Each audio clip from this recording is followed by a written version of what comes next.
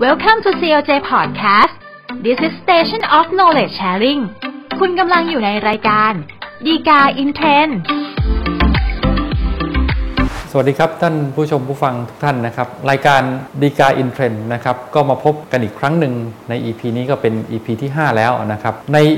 ตอนนี้นะครับเราก็จะมาคุยกันเรื่องของการฆ่าโดยไตร่ตรองไว้ก่อนฟังดูอาจจะทารุณโหดร้ายหรือว่าดูเดือดเลือดพล่านนิดนึงนะครับแต่ว่าจริงๆแล้วเนี่ยที่ต้องยกประเด็นพวกนี้มาพูดคุยกันนะครับเพราะบางครั้งเนี่ยเวลาท่านได้ยินได้ฟังหรือพบเห็นข่าวไม่ว่าจะตามหน้าหนังสือพิมพ์ตามสื่อต่างๆนะครับก็อาจจะสงสัยในบางครั้งนะครับทำไมเวลาเกิดคดีฆ่าฟันกันอย่างนี้นะครับแล้วบางครั้งโทษหนักบ้างเบาบ้างทำไม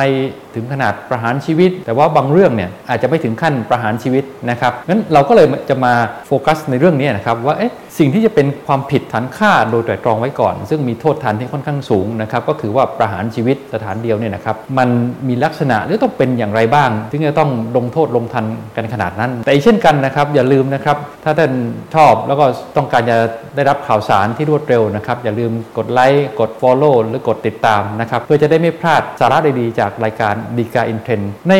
เรื่องของการฆ่าโดยไตร่ตรองไว้ก่อนที่เรากำลังพูดถึงนะครับก็อีกเช่นเคยนะครับก็สมมุติเหตุการณ์สักนิดหนึ่งนะครับจะได้เห็นภาพว่ามันเกิดเหตุการณ์หรือเป็นอย่างไรกันบ้างนะครับก็สมมุติว่ามี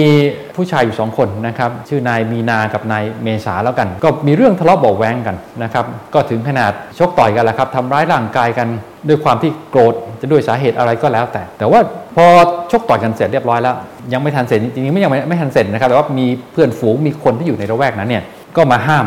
ทั้ง2คนแล้วก็แยกออกจากกันนายมีนาเนี่ยก่อนที่จะแยกตัวออกไปก็เรียกได้ว่ากล่าวคำอาฆาตมาตร้ายกับนายเมษาว่ารอไว้ก่อนเถอะมึงเดี๋ยวกูจะตามมาเล่นงานหลังจากนั้นเนี่ยนายมีนาก็กลับบ้านไปแล้วก็ไปหาปืนจากที่บ้านแล้วก็พกติดตัวมาด้วยขี่รถจักรยานยนต์เนี่ยเที่ยวตะเวนตามหาว่านายเมษาเนี่ยไปอยู่ที่ไหนนะครับก็เนื่องจากอยู่ในหมู่บ้านหรือว่าในชุมชนนั้นอาจจะไม่ได้ห่างไกลกันมากมายนะครับก็ขับไปก็สุดท้ายก็เจอนายเมษาอยู่กับเพื่อนนะครับอยู่ในรถกระบะปิกอัพคันหนึ่งนะครับพอ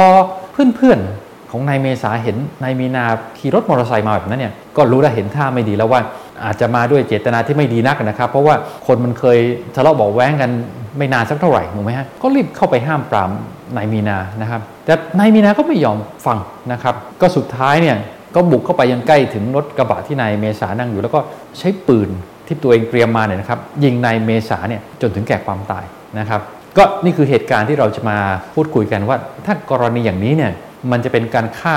แบบไหนนะครับจริงๆแล้ววิธีการที่เราจะทำความเข้าใจปัญหาในลักษณะอย่างนี้นะครับว่าอะไรเป็นเรื่องของการฆ่ากันแบบธรรมดาเนี่ยนะครับอะไรเป็นเรื่องของการฆ่าที่เรียกว่าไตร่ตรองไว้ก่อนนะครับถ้าท่านผู้ชมผู้ฟังลองจินตนาการสมมุติเหตุการณ์ใหม่ว่า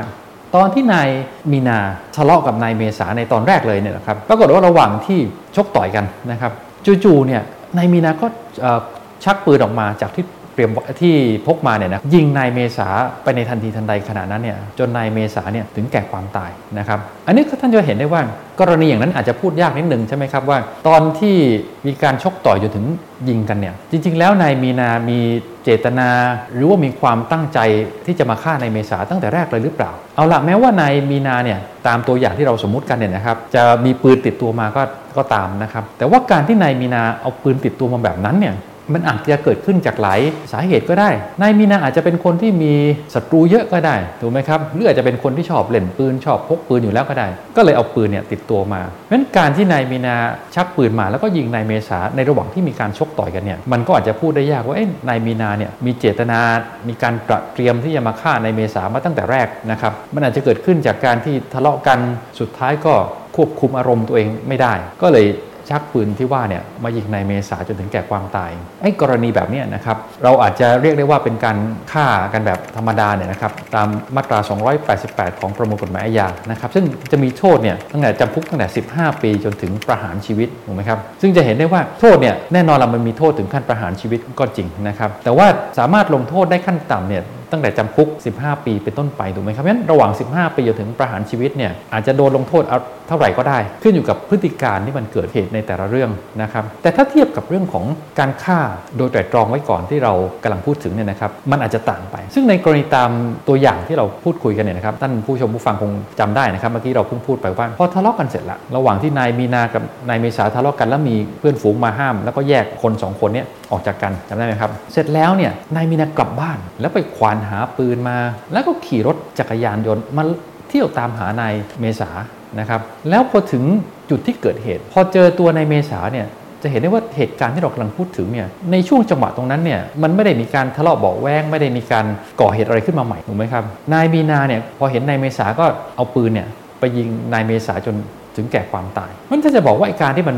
ใช้ปืนยิงกันเนี่ยมันเป็นผลพวงมาจากการชกต่อยทะเลาะเบาะแว้งกันแต่ว่ามันก็เรียกได้ว่าเหตุการณ์ของการทะเลาะชกต่อยกันเนี่ยมันขาดตอนขาดช่วงไม่เรียบร้อยแล้วถึงขณะที่ต่างคนก็ต่างแยกกลับบ้านกลับช่องตัวเองไปแล้วนะครับเพราะฉะนั้นการที่ไปเอาปืนมาแล้วก็ขี่รถจักรยานยนต์เที่ยวตามหาเนี่ยมันเหมือนเป็นเหตุการณ์ที่มันเกิดขึ้นต่างหากเหตุการณ์ที่มันเกิดขึ้นใหม่แล้วถูกไหมฮะเพราะฉะนั้นการที่ไปเอาปืนมาแล้ว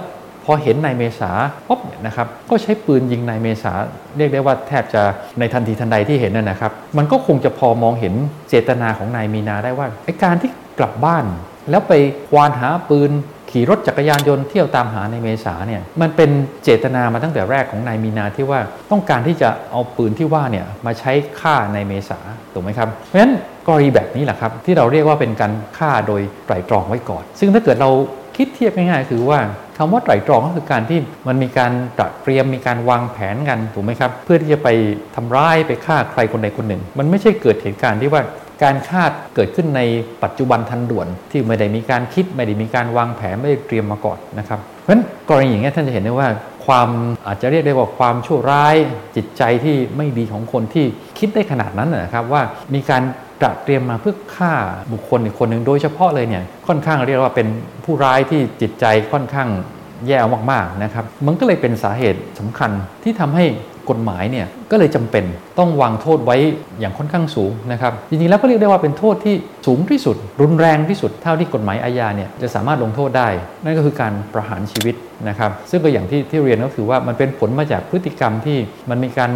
เตรียมมีการคิดวางแผนเพื่อจะไปฆ่าใครคนใดคนหนึ่งเนี่ยมันก็เลยเป็นเรื่องที่ร้ายแรงนะครับก็สุดท้ายนะครับจริงที่นำเรื่องนี้มาให้ท่านฟังนะครับไม่ได้มีวัตถุประสงค์เพื่อว่าจะไปฆ่าหรือเตรียมในการทำร้ายใครนะครับแต่ว่าเวลาที่ท่านพบเห็นข่าวพวกนี้นะครับท่านจะได้เข้าใจได้ว่าทำไมเวลาที่เกิดเหตุการณ์พวกนี้มามีการทำร้ายฆ่าฟันกันเนี่ยนะครับทำไมบางเรื่องเนี่ยโทษมันถึงรุนแรงนักบางเรื่องเนี่ยโทษมันอาจจะไม่รุนแรงนักไม่ถึงขั้นประหารชีวิตนะครับอันนี้มันก็ขึ้นอยู่กับพฤติการและความแตกต่างของข้อหาที่เกิดขึ้นนะครับถ้าเป็นการฆ่ากันธรรมดานะครับก็อย่างที่บอกคือจำคุกได้ตั้งแต่15 ปีจนถึงประหารชีวิตแต่ว่าพอเป็นการฆ่าโดยไตร่ตรองไว้ก่อนอย่างที่เราคุยกันมีการเตรียมมีการวางแผนกันเนี่ยอันนี้เรียกได้ว่าประหารชีวิตแทบจะสถานเดียวนะครับถ้าเกิดไม่มีการรับสารภาพไม่มีเหตุลดโทษประการอื่นซึ่งปกติแล้วก็อาจจะหาเหตุลดโทษยากนิดนึงนะอันนี้ก็กฎหมายกำหนดไว้ค่อนข้างชัดเจนว่าก็ประหารชีวิตสถานเดียวนะครับถ้าท่านต้องการศึกษาข้อมูลเพิ่มเติมนะครับอาจจะดูได้จากคำพิพากษาศาลฎีกาที่